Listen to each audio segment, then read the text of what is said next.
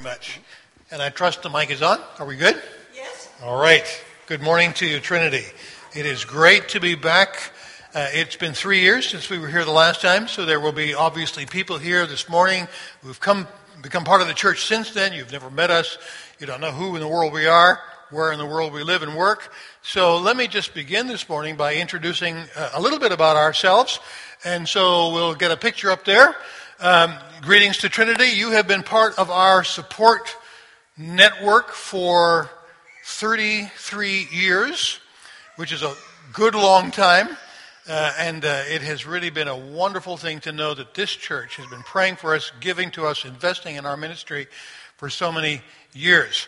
I am Ted Rubesh, and my wife's name is Renate. If we can get the next picture, there we are on with a lovely backdrop from the island of Sri Lanka, which is where we have worked and lived for many, many years.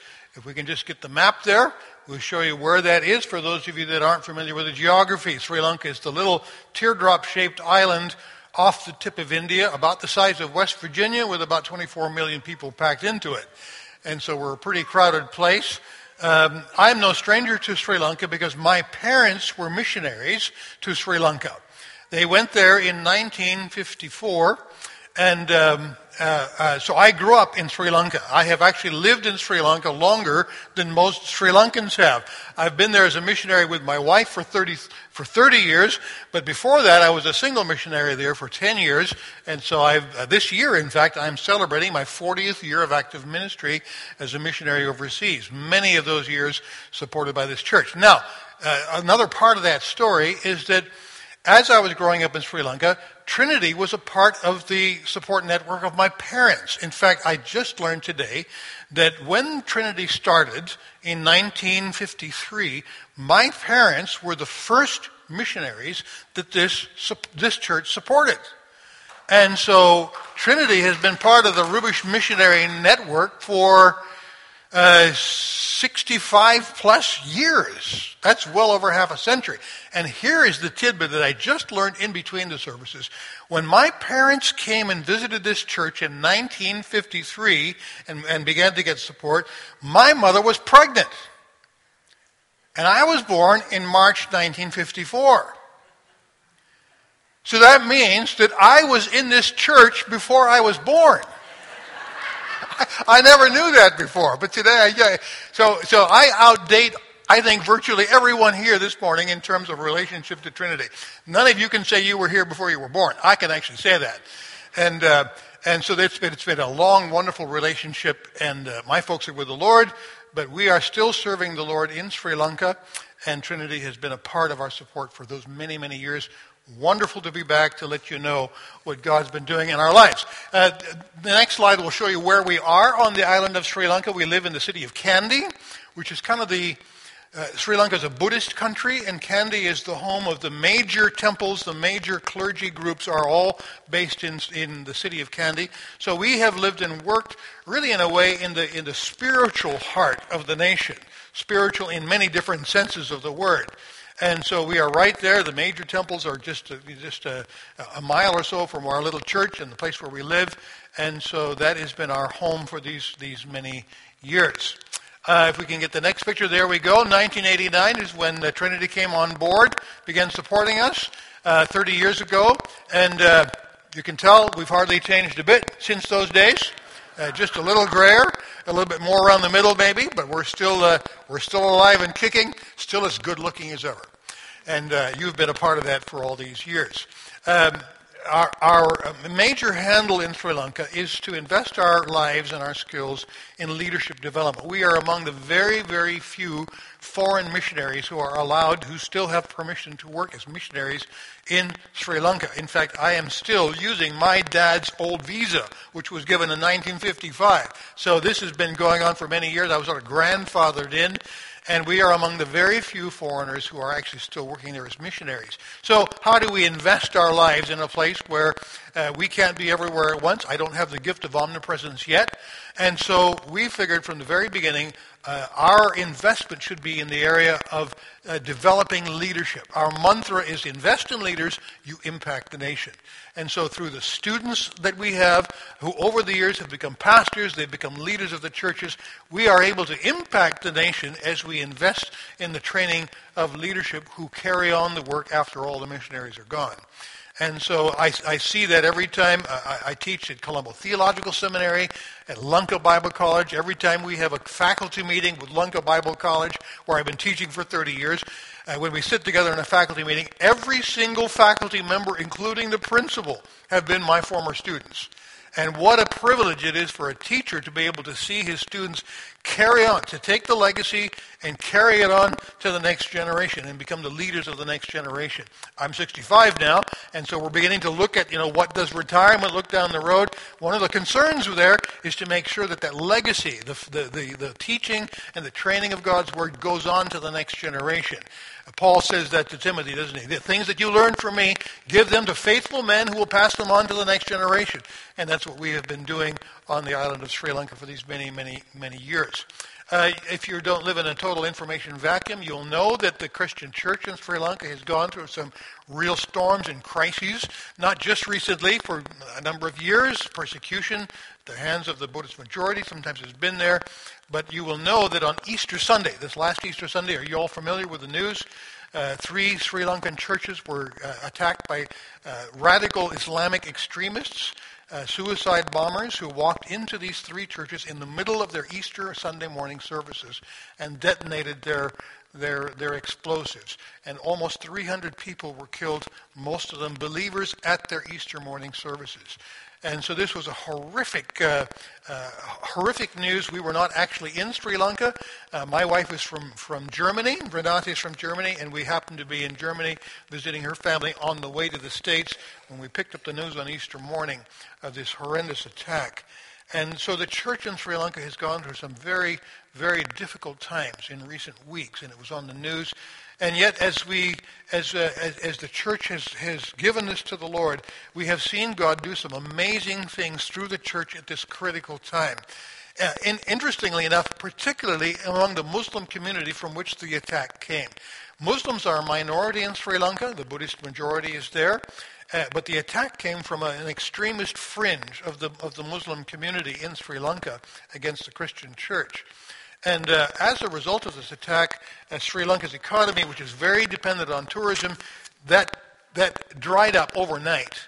Instantly, hotels were empty because at the same time 3 hotels were also attacked, and so the tourist side of the economy just dried up overnight.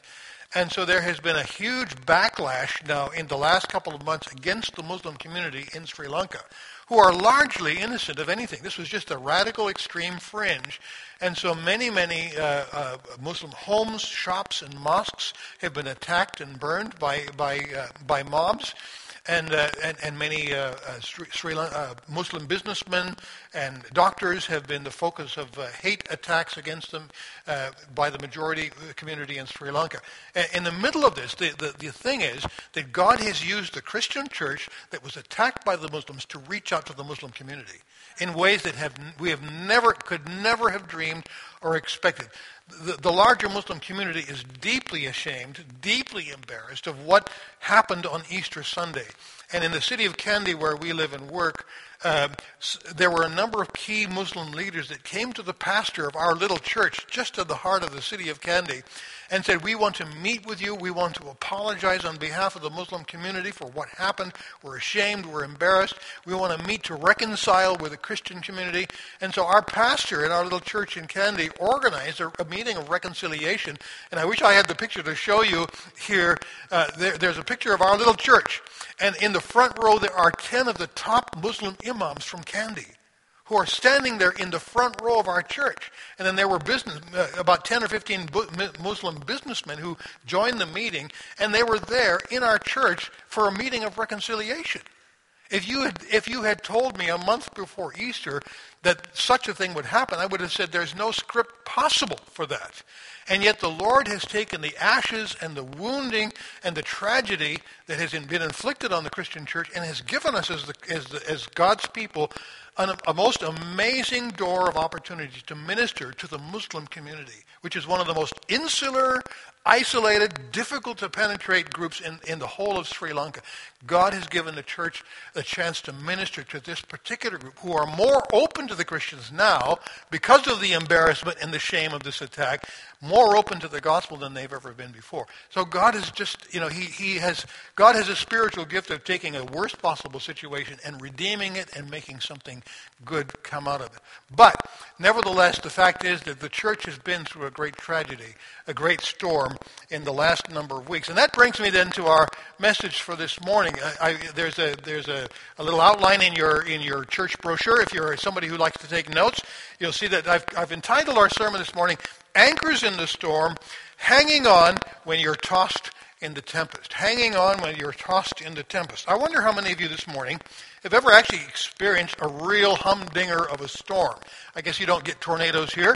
You probably get hailstones and you get quite a lot of wind, I would suppose. But I wonder whether you've ever really experienced, a real, pizzazzy storm. If you want to get that, you come to Sri Lanka in the monsoon season. There are times when I've thought I was on the top of Mount Sinai in a thunder and lightning storm with the rain coming down in just buckets. And it's almost like you're in the presence of God sometimes in a storm like this. We really get storms in Sri Lanka during the monsoon season. But in another way, Sri Lanka in the last month has gone through another even worse kind of a storm. And of course we know that is part of the world that we live in. We live in stormy times, don't we? We live in a stormy world. And sometimes when you wake up in the morning and you read the news and you see the headlines, it seems sometimes like it gets stormier all the time. Isn't that true? You wake up and you just, I don't even want to know because it's just all bad news out there. And the fact is that it seems to be getting stormier with every year that passes by. And that worries me as I come back from Sri Lanka to the States and visit churches like this. It worries me when I look around at the church and I hear the kind of teaching that many Christians live off of, often from the television pulpits of Christian media, and we hear this constant stream of exhortations from our evangelical megastars that if you just live by faith, you just think positive thoughts, God will bless you with a prosperous, pain-free life. And so, brother and sister, you just name it and claim it by faith, and it'll be yours. All of that tailor-made for disappointment and a looming crisis of faith when the crunch inevitably comes. And it will come. We have all been through storms. Let's be honest. Or if we haven't, we will be. Storms are a part of being part of this broken world. And we as Christians need to learn how to handle the storms of life. The church in Sri Lanka has had to learn over the last 10 and 15 years how to handle the storms of persecution. And we're not at the end of it yet, as we found out on Easter Sunday morning. We have to learn as Christians how to handle the storms of life. And I often think there are two dangers involved with this. One is that so often we are underprepared as Christians. We've had all this prosperity teaching, and we don't expect storms in our life. The fact is that many Christians are unprepared for the storms of life. We haven't learned as followers of Christ that we aren't exempt from the storms. And so the weather turns sour, and it turns out that our faith isn't built for bad weather. Our faith doesn't have endurance built into its DNA. And so when the winds begin to crank up, our faith begins to crack up.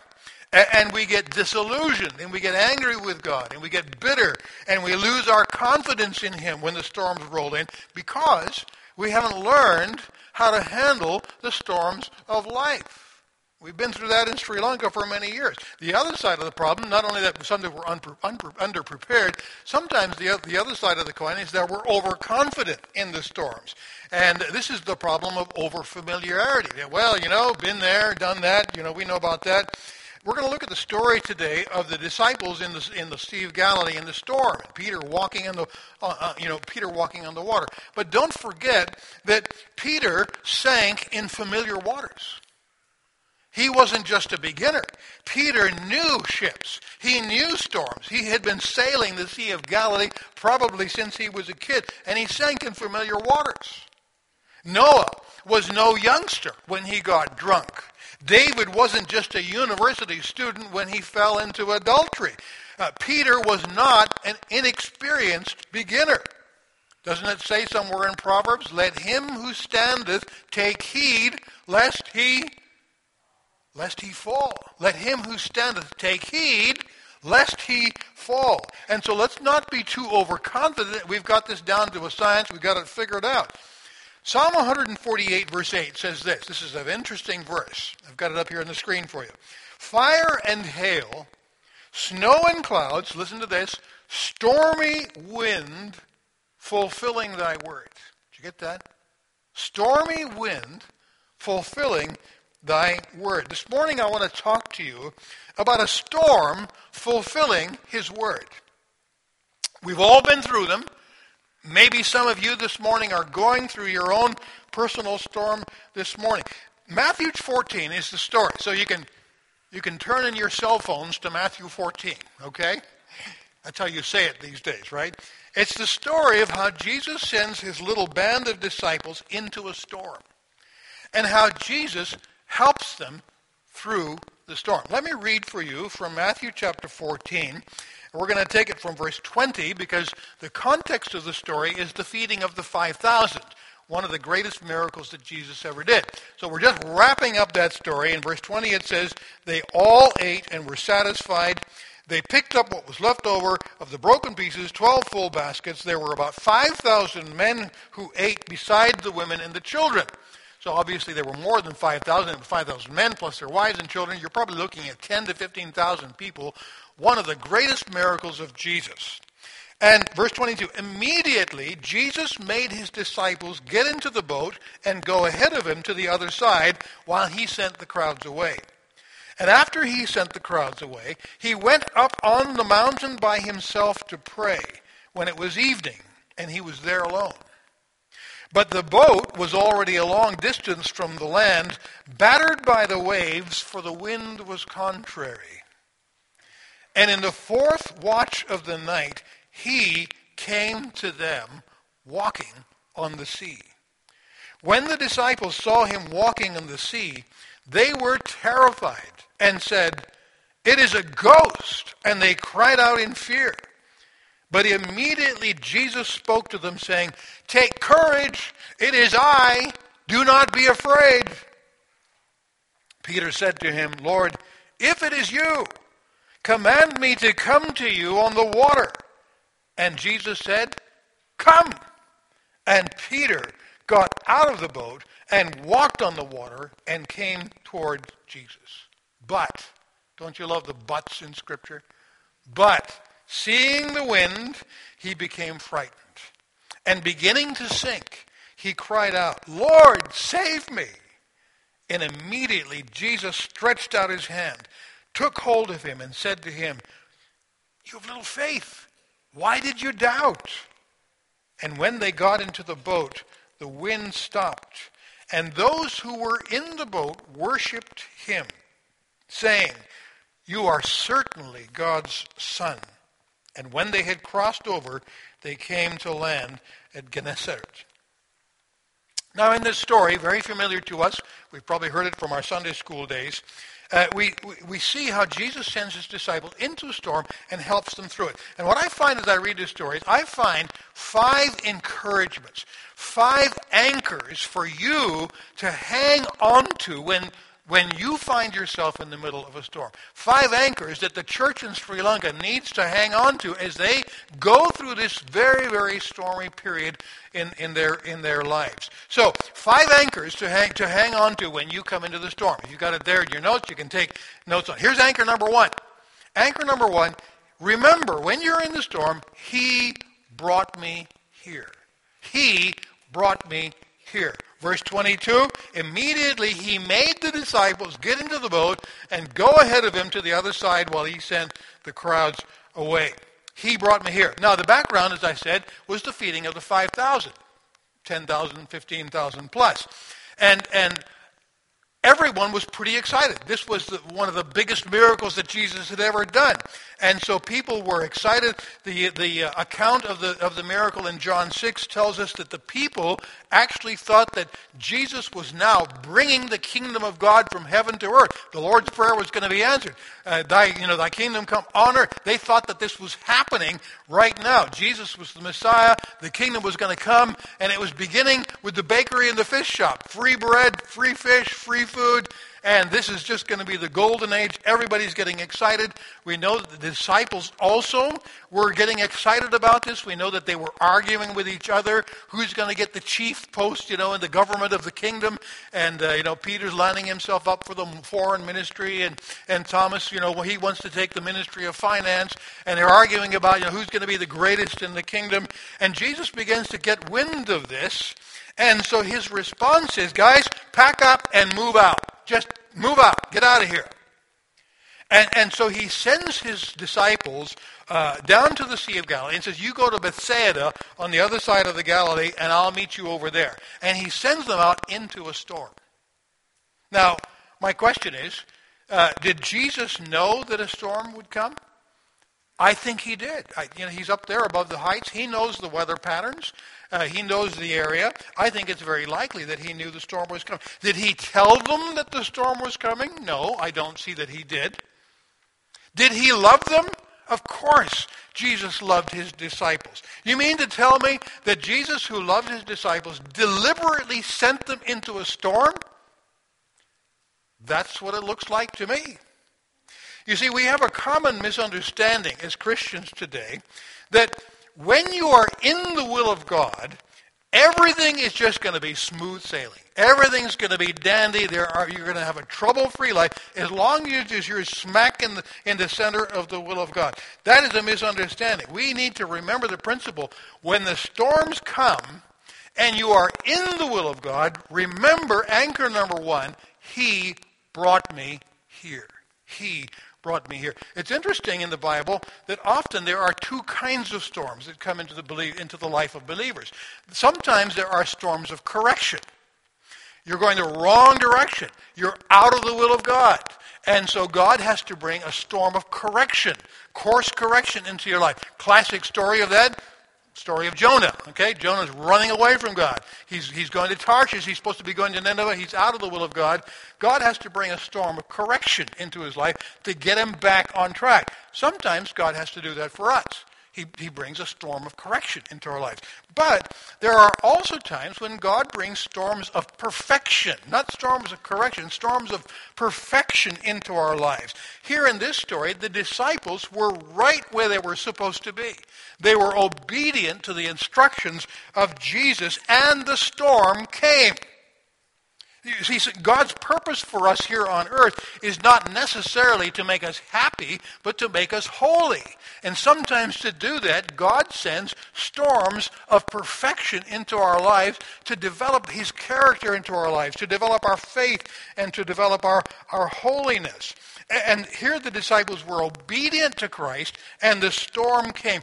Never be fooled that obedience to God is going to be simply one constant joyride. That is not true. Who would know better than Jesus himself? The greatest act of obedience was Jesus going to the cross. In John 13, it says, Jesus, knowing he had been sent by the Father. He knew he was smack right in the middle of God's will. Knowing he had been sent by the Father, he said, I have finished the work you have given me to do.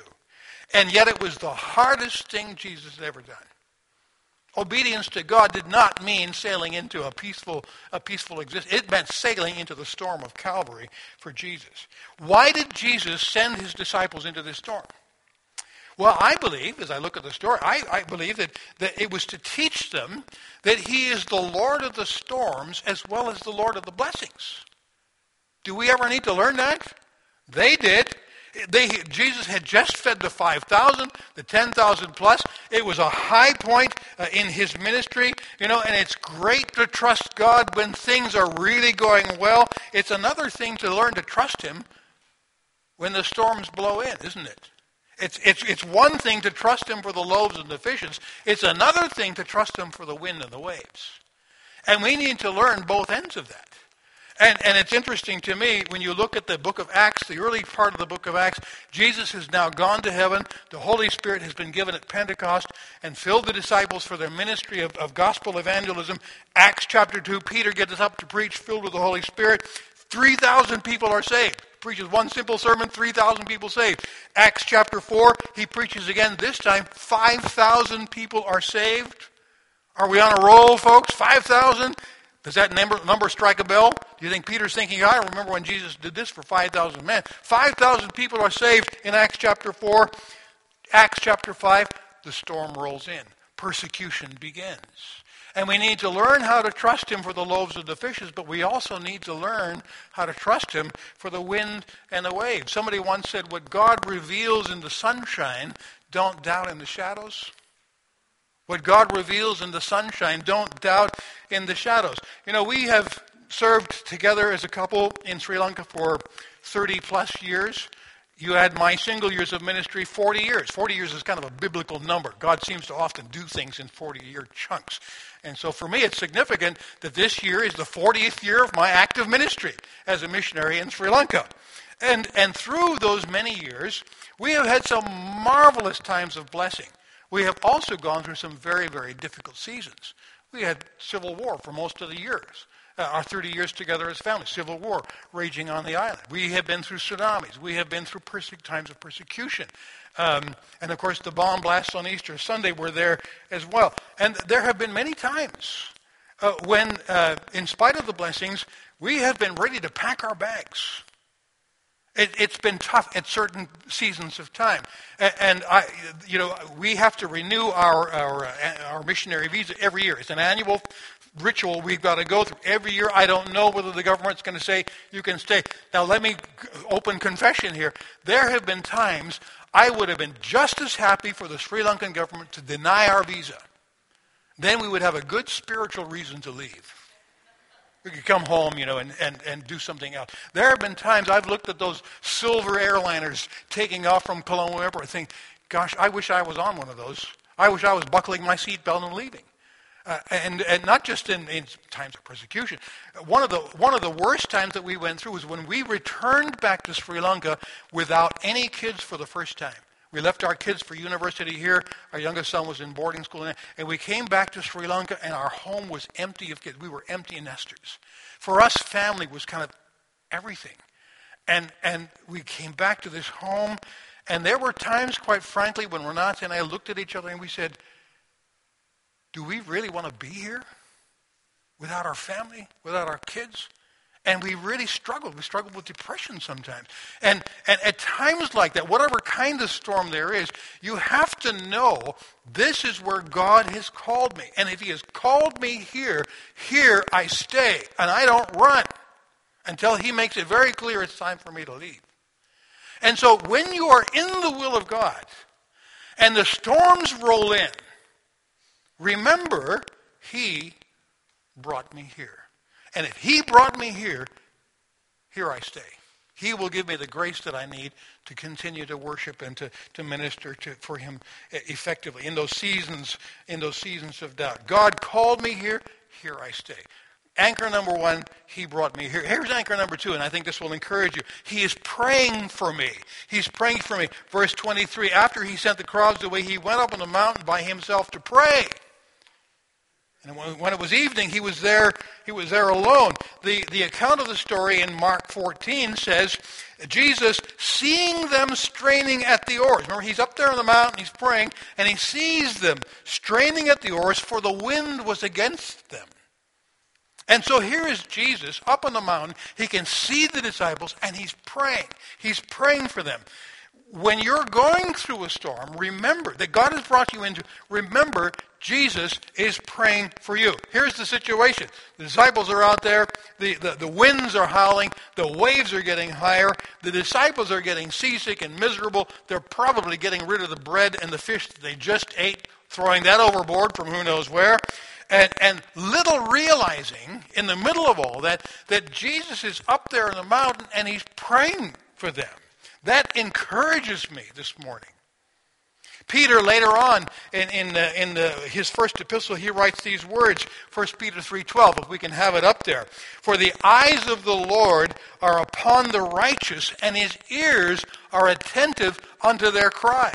For the eyes of the Lord are upon the righteous, and his ears are attentive to their cry. Isn't it great to know that God is listening to your cries, and he's praying for you?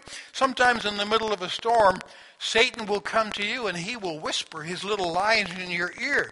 And he will say, who cares for you? You've got a burden there. You're going through a storm that nobody can see. There is a deep pain inside of you that nobody knows about. No, that's a lie of Satan. I know that when I go through the storm, Jesus is up there in the throne of God, his Father, and he's praying for us while he's in the storm. I love the verse that Jesus prayed in the Garden of Gethsemane before he sailed into his storm at Calvary. And he prays this to his Father. He says, I pray not for the world, I pray for those whom you have given to me out of this world. Isn't it interesting that Jesus doesn't pray for the world? He prays for us in the middle of the storm.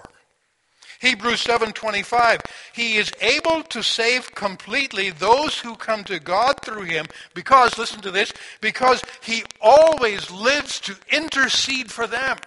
That encourage you this morning as you go through a storm? Jesus is there before the throne and he's praying for you and he's asking his Father to bring the resources of his grace to you in the middle of the storm. He brought me here, anchor number 1. Anchor number 2, he's praying for me. Anchor number 3, he will come to me. He will come to me. Verse 25, in the fourth watch of the night, he came to them walking on the sea. Here's the context. Peter and his buddies, they're getting wet, they're getting damp, they're getting cold. Worse, their faith is getting wet. Their faith is getting cold. They're beginning to get on that little boat bobbing around. They're beginning to get that sinking feeling, literally. And the unspoken question on all of their lips is, and where is he anyway? He was with us in previous year. Where is he now? Why has he gone AWOL? And there will be many times when we go through the storm that we will feel like God has abandoned us. Have you ever felt like that? Let's be honest with each other. There are times we feel that God has forgotten us in the storm. And we echo David's prayer, prayed in Psalm 22:1, that Jesus himself prayed on the cross. My God, why have you forsaken me? Where are you in the storm? And we will feel like that. But Mark's account of the story in Mark 6 says this, seeing them straining at the oars, for the wind was against them, at the fourth hour of the night, he came to them. He came to them. He will come to me. Notice in this part of the story, 3 very interesting little observations. Notice, first of all, that Jesus comes to them, and get this, please, this is profound. Jesus comes to them on the very thing that they fear the most. So simple, but so profound.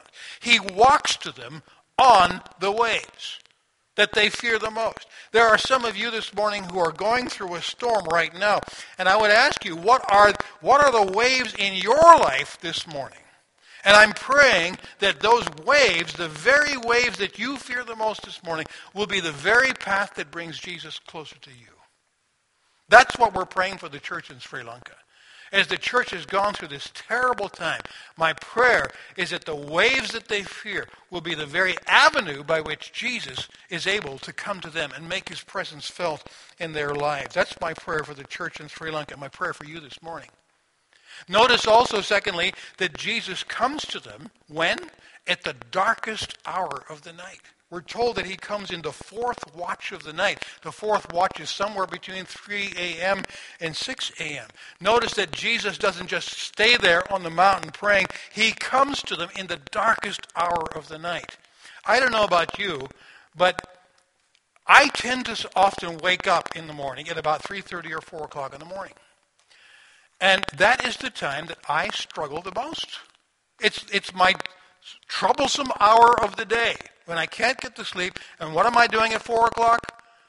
I'm thinking about all the problems, all the headaches that are there, all the things that I fear. It's kind of like the waves tend for me to build up at 4 o'clock in the morning. I don't know whether you experience that or not, but I think many people find that those early morning hours when it's dark, there's a spiritual battle that's going on in those early hours.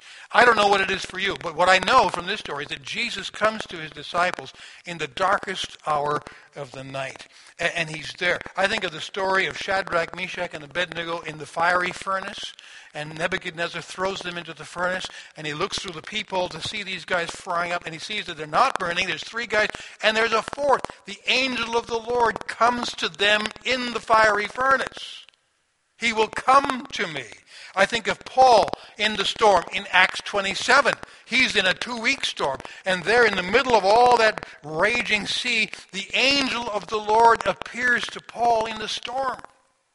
I think of the story of Jacob returning to Canaan. He's fearful of meeting his murderous elder brother. And that night, as he wrestles with his fear, the angel of the Lord comes to him to encourage him. I think of Joshua, who is there before the city of Jericho the day before the big battle, and he's wondering, how in the world do we begin to take this city? And the angel of the Lord comes to him in the middle of that crisis. And that stormy night on the Sea of Galilee, Jesus came to them in the darkest hour of the night. Notice also that in the process, the disciples mistook Jesus, that they thought he was a ghost when he came to them. And it's interesting to me, if you study the stories of Jesus' post-resurrection appearances, that often the disciples didn't recognize Jesus. Jesus comes to Mary Magdalene in the tomb. She doesn't recognize him. Here are the 2 disciples on the road to Emmaus. Jesus joins them, walks alongside them, talks with them for hours, and it says they didn't recognize him. Here is Jesus coming to the disciples on the thing they fear the most in the darkest hour of the night, and they think he's a ghost. They don't recognize him until he spoke. Until he spoke. And then they say, you know what? We recognize that voice. Take courage. That's Jesus out there. Isaiah 41:10, do not fear, for I am with you. Do not be dismayed, for I am thy God. Let me tell you, in the darkest hour of the night, Jesus will come to you. But sometimes we won't recognize him. We won't recognize his voice. We won't know it's him until we have learned how to recognize the voice of Jesus speaking to us. We've learned to recognize him speaking to us often through his word. I don't know how many times in a crisis that we've been through in Sri Lanka, God has given us just exactly the word that we need for that moment. I could give you example after example. Sometimes God speaks to us through the circumstances that we're in. In some way, God speaks to him and makes his presence felt. And all I can tell you this morning is that we need to learn how to recognize his voice. We need to learn how to recognize his fingerprints on what he's doing for us. And often, if we're not careful, we will miss it. The disciples almost missed it. But let's not forget this morning. He brought me here, anchor number 1. Anchor number 2, he's praying for me. Anchor number 3, he will come to me on the very feeling I fear the most, the darkest hour of the night. We need to learn how to recognize his voice, his presence in the middle of the storm. Anchor number 4, here's a good one. He will help me grow. He will help me to grow. Verse 26. The disciples saw him. They thought it was a ghost. They cried out in fear. Immediately Jesus said, take courage, it is I. Peter says, Lord, if it is you, command me to come to you walking on the water. And Jesus said, come. Peter got out of the boat and walked on the water and came toward Jesus. About this time in the story, Peter gets into the act. He usually does in some way or another. Now, I think that we who are preachers one day are going to apologize to Peter for all nasty things we've said about him during our sermons, okay? Because, Peter's one of those guys, we love to pick on him. Since he's not around, it's a safe bet. And we criticize him. He's rash, he's impulsive, he's blustering, he's always putting his foot in his mouth. And the fact is that Peter was a great man. And I think we will be apologizing to him someday.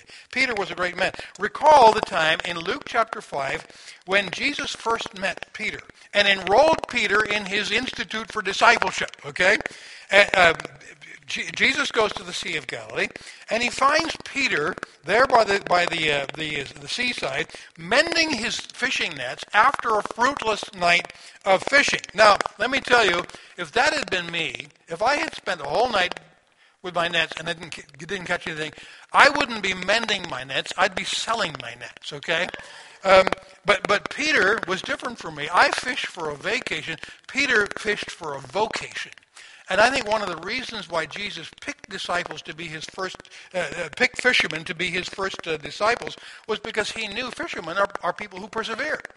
They don't give up so easily. They don't give up after a night of fruitless fishing. They keep at it. And so Jesus enlists Peter in his school of faith, in his school of discipleship, and he starts him right away on lesson number 1, right there as Peter's mending his nets. There's a crowd that's gathering. They want to hear Jesus teach and preach. And so Jesus is looking around for a good place to do that, where everybody can hear him. They didn't have mics in those days. And so he looks at Peter's boat, and he says, Peter, your boat would be a great place for me to teach this crowd from. So thrust out a little bit, give me your boat. Thrust out and give me your boat. So Peter does. And Jesus uses Peter's boat. It's his sort of preaching platform, and he's able to minister to this crowd and to bless them with his teaching. And Jesus finishes up, and then he says, Peter, let's go out for a little boat ride here. You already thrust out and gave me your boat. Now launch out into the deep and give me your nets. Okay? Launch out into the deep and give me your nets, and let's go fishing. I can imagine Peter in his mind thinking, this guy's a carpenter from Nazareth. I'm the fisherman here. I'm the one who knows fishing. Lord, we fished all night and we didn't catch a thing, but whatever you say, you're the rabbi here, so let's go fishing. And we know the rest of the story, right? They went out of the boat. Jesus says, throw your nets on this side. Peter throws his nets out there, and they catch so many fish that the nets start breaking. So many fish, they actually have to hail their buddies James and John to bring their boat over, throw their nets in to help haul in this massive, flapping, massive fish that they've caught. And it's an amazing miracle. And when they get back to the shore, this is a mark of Peter's greatness. If that had been me, I would have been, going to the nearest Christian radio station and talking about this wonderful fishing trip that I'd done, and this miracle. Peter doesn't do that. They get back to the shore, and Peter looks at Jesus, and he says, "Depart from me, for I'm a sinful man. I'm a sinner." A mark of Peter's greatness. He recognizes this has nothing to do with Peter. This has everything to do with Jesus Christ. And Peter recognizes that. And so thrust out a little bit, give me your boat. Launch out into the deep, give me your nets. Now, Peter, you gave me the boats, you gave me the nets, now give me the man. I will make you fishers of men. You're going to catch fish like you've never done before, human fish. And I'm going to make you a fisher of men. Lesson number 1, Peter's growing in his faith. Lesson number 2, in Luke chapter 8, it's another trip out with the disciples unto the Sea of Galilee. And so Jesus says, okay, now you learned how to trust me initially in Luke chapter 5 on a calm sea in the daytime when I'm with you. That's Luke chapter 5. But of course, that lots of people can learn that. That's kind of grade school level faith. Okay, let's up the ante. Let's move to level number 2, Luke chapter 8. They're in the boat together again. But this time, it's in the middle of a pretty bad storm. Okay, so the ante is upped here a little bit, and Jesus is in the boat. But guess what he's doing? You think Jesus snored when he slept? Why not? I mean, he was human as we are. So he's there in the front of the boat, and he's tired, and he's fast asleep, and he's snoring. And the storm is getting worse and worse. The disciples panic. They crash the exam. They fail the test of faith, and they get panicky, and they wake up Jesus. Don't you care that we're sinking? And Jesus, you little faith, why don't you trust me that I can see you through this thing, even if I'm asleep? So clearly, Peter's faith has some growing to do. So he's in the school. He's learning step by step. So that's Luke chapter 8.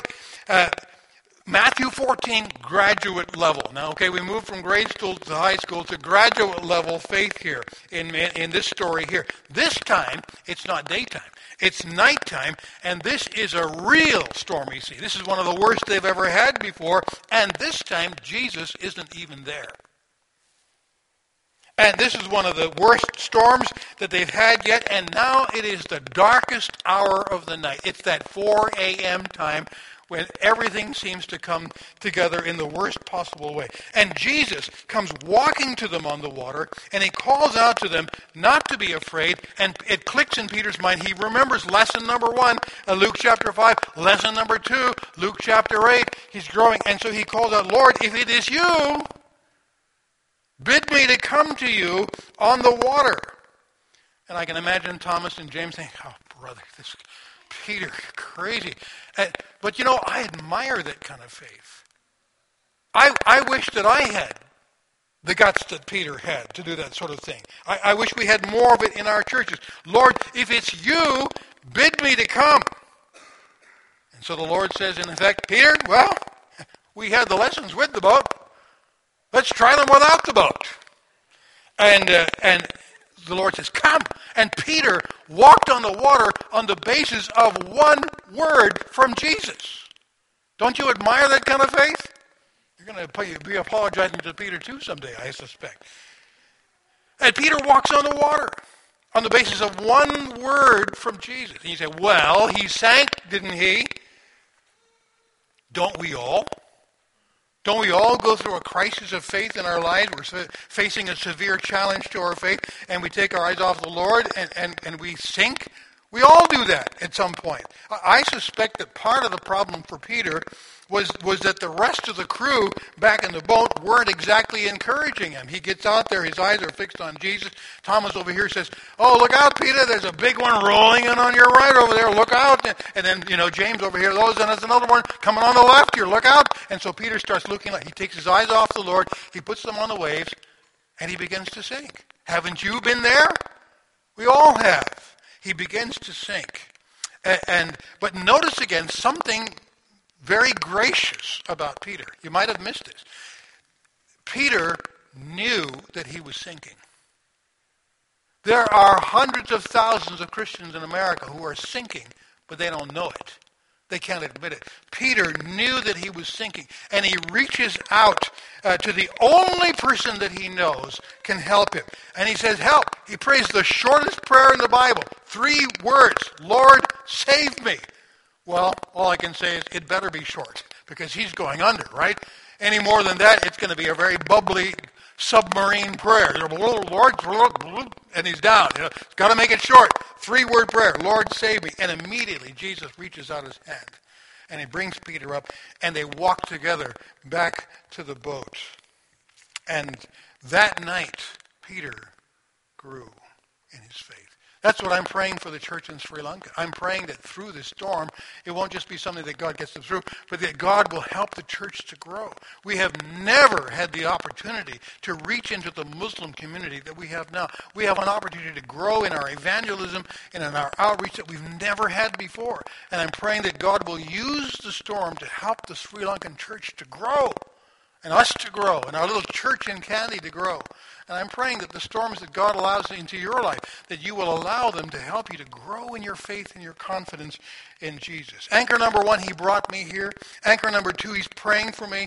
Anchor number 3, he will come to me. Anchor number 4, he will help me to grow. Anchor number 5, and don't I love this, he will see me through. He will see me through. It says, when they got into the boat, the wind stopped, and those who were in the boat worshipped him, saying, you are certainly God's son. John's gospel, his account says, immediately they were on the land. Well, you say, well, they should have known.